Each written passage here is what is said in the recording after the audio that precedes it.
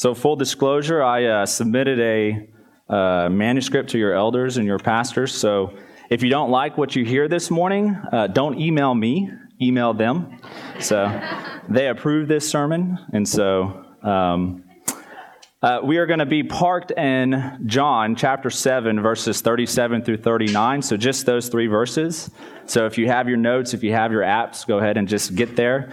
We're going to go over some Greek, just because that's how I roll. So take notes, and if after the sermon you have any questions, please feel free to ask. But before we do that, we have to kind of set the scene a little bit, because in John 37, John tells us that this was the last day and that great day, and so we need to know what that means. We need to know what the setting of what Jesus is telling us. And what he's talking about is the last day of the Feast of Tabernacles. It was a week-long celebration of God's provision for the harvest that took place every year around October. For 7 days, the Israelites would live outside their homes in makeshift tents, sometimes sleeping on their rooftops in the alleys, and some people would even set up tents in the temple court. And it was commanded by God in Leviticus 23 as one of the 3 pilgrimage festivals, this being one, Passover being the next, and then Pentecost being the last. During the feast, every day, the high priest would draw water out of a pool called the Pool of Siloam. Now, we're not particularly sure exactly where this pool was, but it had to have been somewhere near the temple, because what would happen is the high priest would go to the Pool of Siloam, he would put water into a large golden cistern, and then he would carry it, leading a procession with musicians and people waving palms, rejoicing and singing up the streets of Jerusalem to the temple. On the last day, however, so the setting of this particular text, there was a special water pouring ceremony to usher in the end of the festival. The high priest would once again go to the Pool of Siloam.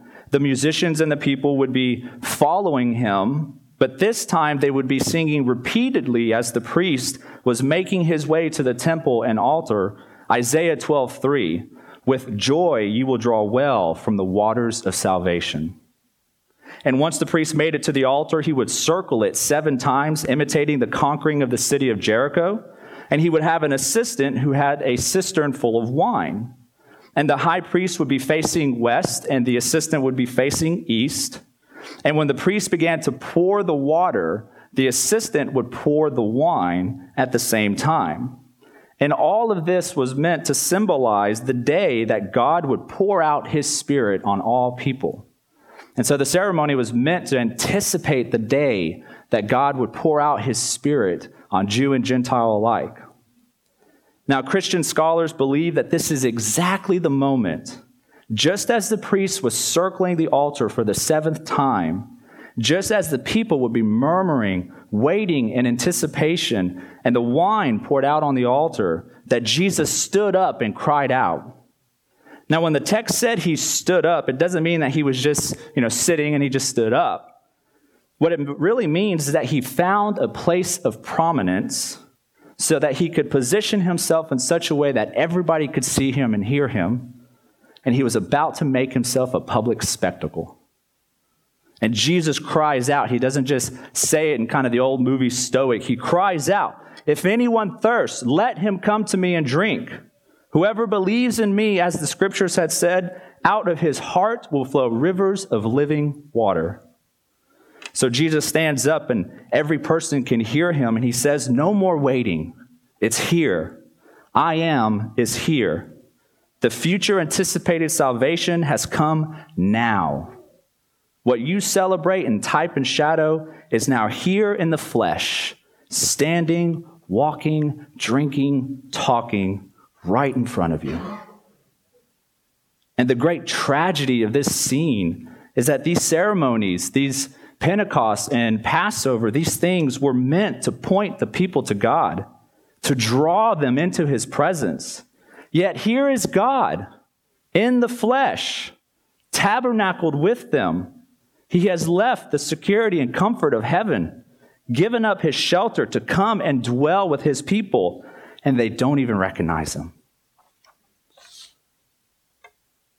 Dear friends, we are all in danger of forgetting our absolute an unrelenting need for God, to long for his presence, and instead rely upon our religious life and our successes to give us meaning and purpose apart from God himself. It remains one of the great ironies of the Jewish nation at this time that they came face to face with the living God. And rather than falling on their knees to worship him, they mock him, they scorn him, they kill him. You see, we are living in an era that the Jews of Jesus' day could only imagine, they could only symbolize. The promised Holy Spirit has been poured out to God's people the day of Pentecost on Jew and Gentile alike. And from now on until Jesus comes back, every single person who believes in Jesus is on a Spirit-enabled mission to spread the gospel to our families, to our friends, to our neighborhood, and Lord willing, our city and our nation. We cannot be on mission and not be in pursuit of God. God's people pursue him in right relationship through his Son by his Holy Spirit. And so you cannot proclaim the mission and message of God without God himself. And so in this text, verse 37 through 39, Jesus provides us with three insights. First, we must have a longing for the presence of God. Second, we must believe in Jesus. And then third, we must live by the Spirit. And so the first insight is we must have a longing for the presence of God. So the Greek word for thirst here is a Greek word dipos, D-I-P-O-S. And it has a double meaning. It can mean both physical thirst as well as spiritual thirst. And for spiritual thirst, what it means is a longing and desperate need for something. It's recognizing that there is something inside of you which can only be satisfied by something outside of you. And that is exactly what thirst is, even in the physical sense. Thirst and hungers are reminders that we need something outside of ourselves in order to sustain ourselves. I can no more satisfy my thirst for a drink or my hunger for food by simply willing that I am fed than I can satisfy my soul through sheer will. Jesus is talking about a spiritual thirst, a great recognition in ourselves that goes deep into the core of who we are, that aches and groans for deeper meaning and purpose, and a joy that can only be satisfied by God himself. Now, I would submit to you that there is a negative sense to this thirst and that there is a positive sense to this thirst. In the negative sense, Jesus is not speaking about people who are just curious or merely impressed by God. Merely being curious is not the same as thirsting, because curiosity can be satisfied with minimal effort. A sip here, a sip there, a little reading there. There is a commitment that the curious can't and won't pursue, and mere curiosity is not enough to get you to a place of real pursuit with God. Now, nor is thirst being impressed with God, meaning someone who uses God to pad their moral resume, virtues and morals and accomplishments. God is not another tool in our self-help utility belt that simply helps us achieve our best life now. He is not something that we add to our personality, to our pedigree, to our success, to our resume, in order to sort of round ourselves out. And we see this most vividly played out in the story of the rich young ruler. You have a wealthy and prominent young man comes to Jesus and says, "Good teacher, what must I do to be saved?" The question that every person should ask, the most important question. And Jesus says, don't cheat on your wife, don't murder, don't steal, don't give false testimony, obey your parents. And the rich young ruler says, I've done all this since I was a boy. Well, I'm glad he did not cheat on his wife when he was a boy. He says, all this I have kept. Jesus says, one thing you are lacking. Go and sell everything and give it to the poor and follow me. And the Gospels, Matthew, Mark, and Luke, who record this, will say that he went away sad, depressed, because he was exceedingly rich. You see, Jesus saw through his curiosity and went straight for the heart and exposed that the man was willing to follow Jesus so much as he didn't have to give up anything. So long as he can continue to live in any old way he wants without any real commitment, any real change or transformation. In much the same way, the curious and impressed come to Jesus with good intentions, but when they find out that most of the Christian life leads to self-denial and unselfishness, they hop back in their electric cars with their coexist bumper stickers and they move on their merry way.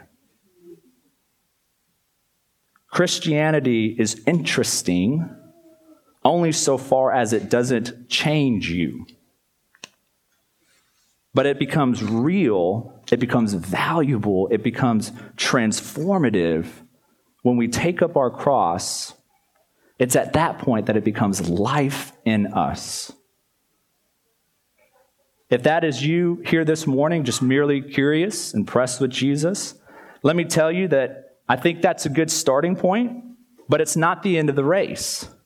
In a sense, truly seeking and thirsting for God ought to leave you begging for more and not be satisfied with the table scraps of religion or moralism.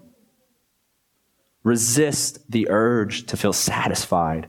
Go deeper. Lay hold of Christ. Lay hold of God until it becomes life in you. I would submit to you that there is a positive sense to this thirst. Jesus is talking to people who will seek God and yet continue to seek him more. That is the paradox of the Christian life, that we are to be the most satisfied people on the earth, and yet we should be the most thirsty for God. We are marked by a longing for God, a sense that though we have found him, we continue to seek him more. We have this example in Exodus 33. It's one of my favorite passages. When God tells Moses that he is going to give the Israelites everything that he has promised, he even says in Exodus 33, I'm going to send an angel before you. I'm going to conquer everything for you. And he says, but my presence, God says, my presence will not go with you. And Moses, that great intercessor, says that God not give them anything if his presence does not go with them. And then Moses begs to see the glory of God. There is no one in the Old Testament who had more face-to-face interaction with God than Moses. And yet for Moses, he begged for more. He wanted to see more and to experience more of God's presence. It was never enough for Moses. And it's not just Moses. All over the Old Testament and New Testament, we are commanded to continually seek the Lord. David in Psalm 63, you, God, are my God. Listen, you are my God. Earnestly I seek you. I thirst for you. My whole being longs for you in a dry and parched land where there is no water. Jeremiah 29:13, you will seek me and find me when you seek me with all your heart. I don't do the iPad thing, I'm sorry. In the New Testament, James 4, come near to me, come near to God, and he will come near to you. Wash your hands, you sinners, and purify your hearts, you double-minded. Jesus says continually in the New Testament, seek me, you will find me. Come with me, follow me. All of this is a deep and desperate longing, thirsting, seeking for God himself to experience his love and mercy and compassion and grace, and that others would join in. To thirst for God means that we are not satisfied with facts and knowledge, but that there is something inside the soul that prompts us to read and study and pray and meditate and congregate together and worship together, to ache, to experience just a taste of God's presence. We must lay hold of that desire, cultivate it. And the scary part is when we do that, when we seek God, he may actually show up. Every person in the Old Testament, when God shows up, they're terrified because he's a terrifying God.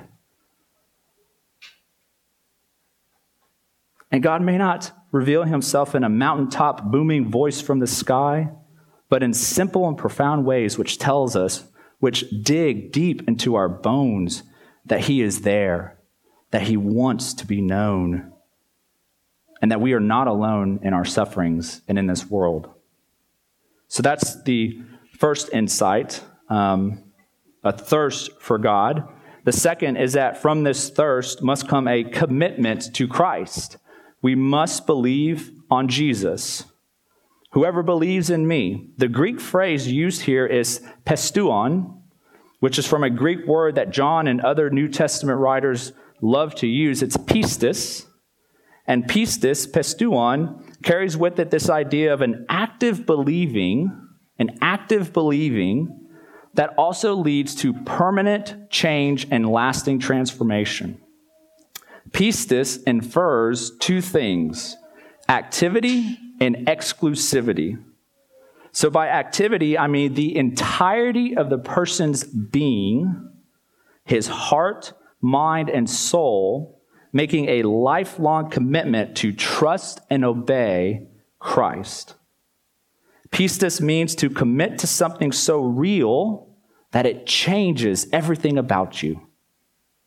It's bringing everything you are under this real reality, which then touches everything you do, say, and think.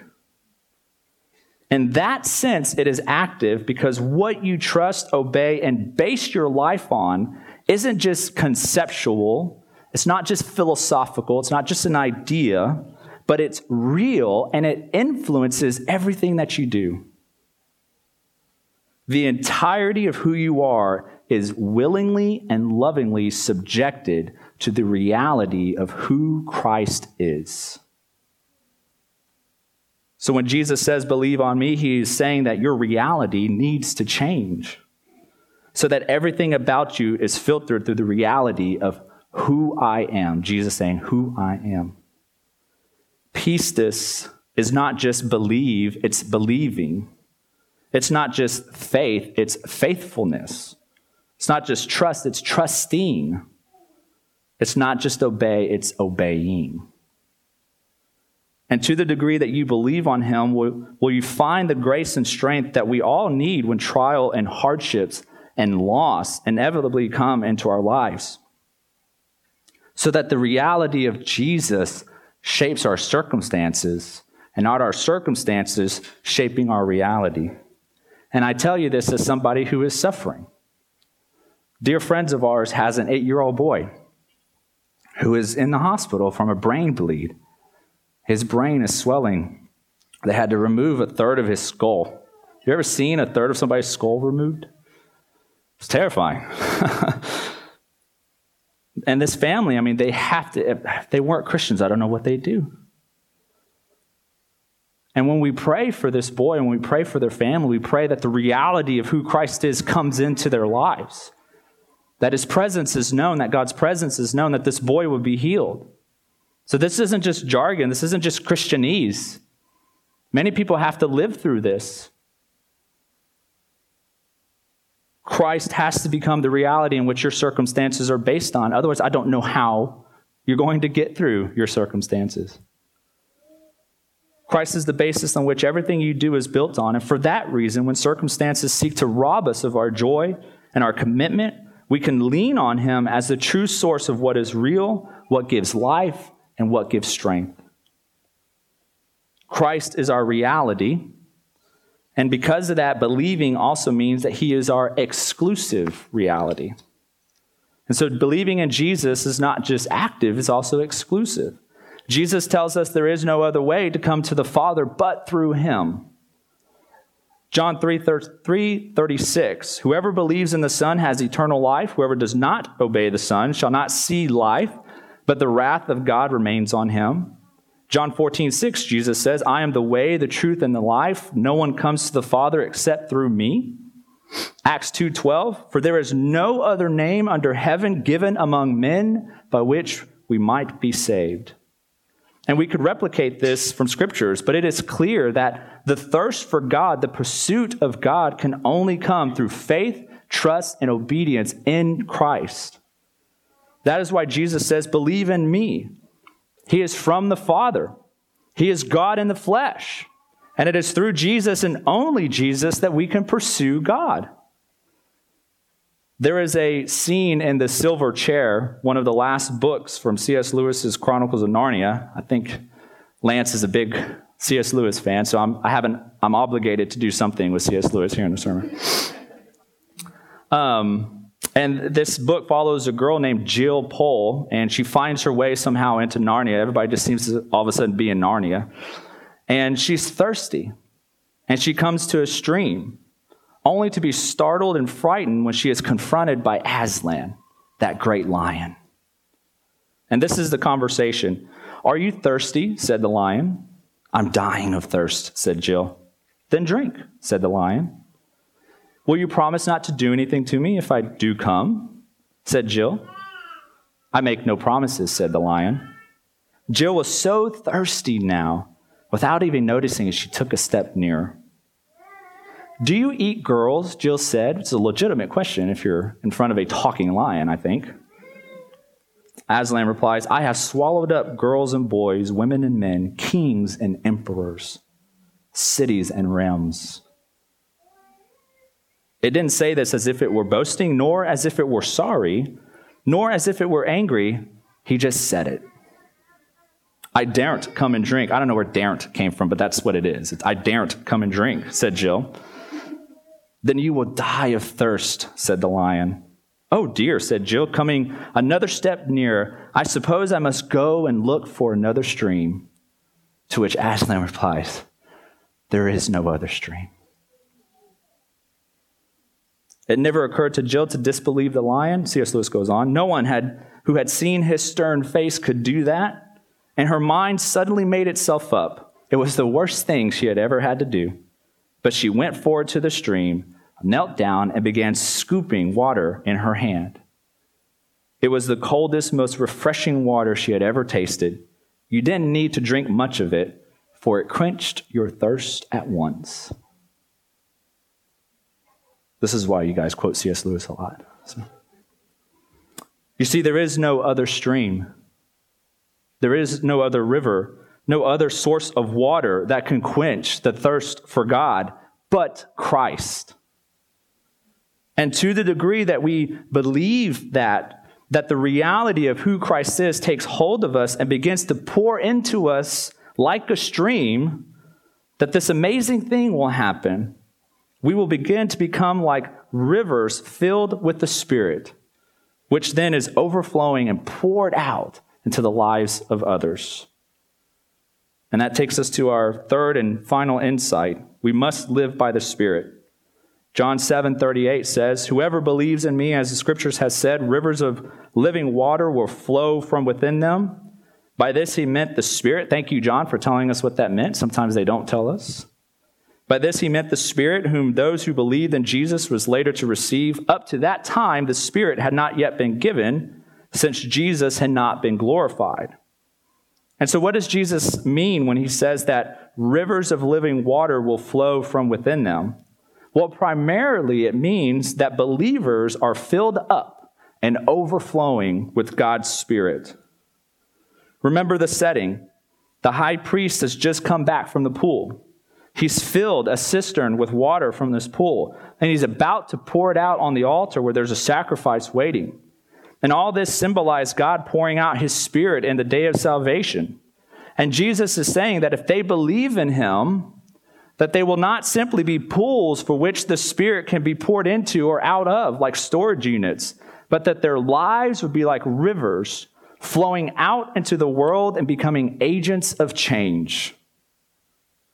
That is precisely the image that Jesus is giving us. He's saying from within them. Some Greek translations has from the belly, from the heart, the inner man. Will the Spirit give us life, but it also gives the power to give life to those around us.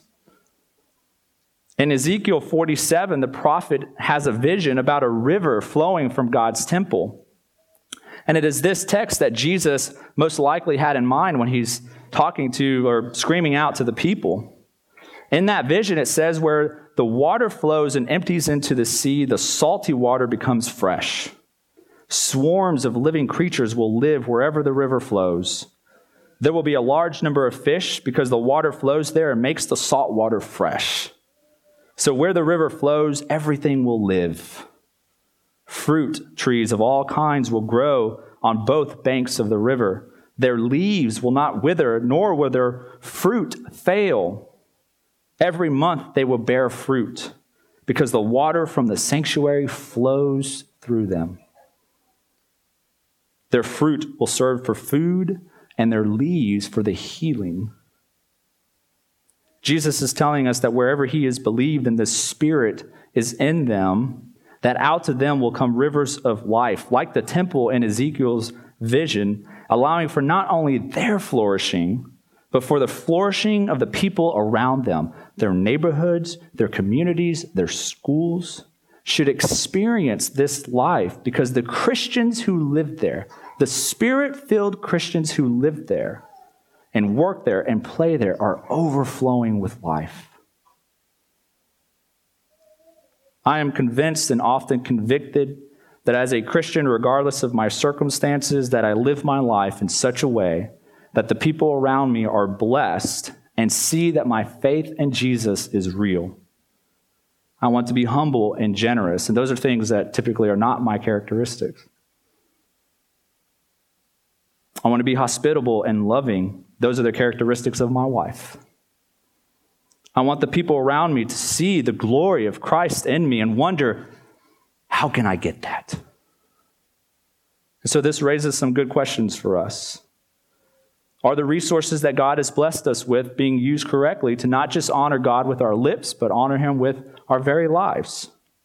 Does the reality of who Jesus is touch every aspect of your life, your relationships, your finances, your work, your play, whatever? And my wife and I, we talk about this often. Are we living our lives in such a way that Christ in us is not only shining out like a beacon, but is overflowing and poured out into the people that God has put us in front of? Are we compassionate, slow to judge, quick to help? Do we seek opportunities to engage our neighbors, to bless them, to talk to them, to invite them over? Do you bring to bear the reality of who Christ is into what you do, and do the people around you see that in you? One of my favorite hymnists is a guy named William Cooper. If you study theology or doctrine and you'd like to study books on theology, my suggestion would be to study hymns. These are just gems full of wisdom. William Cooper was a contemporary of John Newton who wrote Amazing Grace, and he has this great hymn. And I mean, this is the kind of life that I want. He says, I want that grace that springs from thee, that quickens all things where it flows, and makes a wretched thorn like me bloom as the myrtle or the rose. Dear fountain of delight unknown, no longer sink below the brim, but overflow and pour me down a living and life-giving stream. I want that life that only Jesus can give, a deep pursuit of God, a trust and reliance upon Jesus, the power that can only come from the Holy Spirit, a living and life-giving stream.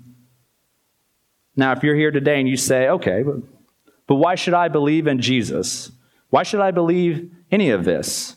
Okay, I can accept that Jesus said some interesting things. He claimed to be God. He's the river. I get it. He's the way of God to end this inner spiritual thirst. We get it. But why should I believe in Jesus and not any other God? Why Jesus? Well, that's a good question. And John tells us at the end of verse 39, he tells us why. He says that the Spirit has not yet come because Jesus had not yet been glorified. Well, what does he mean by Jesus has not yet been glorified? Well, he's talking about the cross. Jesus is the only religious leader who not only talked the talk, but he walked the walk, even to the point in which he was betrayed, put on trial unjustly, and eventually killed. And the Bible tells us that the only way for God to have intimacy with us, to be near to us, to bring us into right relationships so that we can pursue him, so that we can be on his mission, on his message, was to give himself up to suffer and die on a cross for our sake. The cross, once again, reminds us that it took something outside of ourselves in order to give us life. At the cross, once again, Jesus will be positioned in such a way so that all the masses could see him. He will be once again made a public spectacle. His arms will be extended from east to west, and the very person who promised an end to thirst will cry out, "I thirst." The symbols of water and wine will come pouring from his side, water mingled with blood. It's at the cross that Jesus experienced the ultimate separation from God so that we can experience the presence of God. The cross washes away the sin that keeps us from having fellowship with him. The cross rends the temple veil in two so that all people can have access to God. It is through the cross that the people of God have access to rivers of living water, and to the degree that we embrace Christ and his cross will be the degree to which we are filled up and overflowing. Amen? Amen. Let us pray.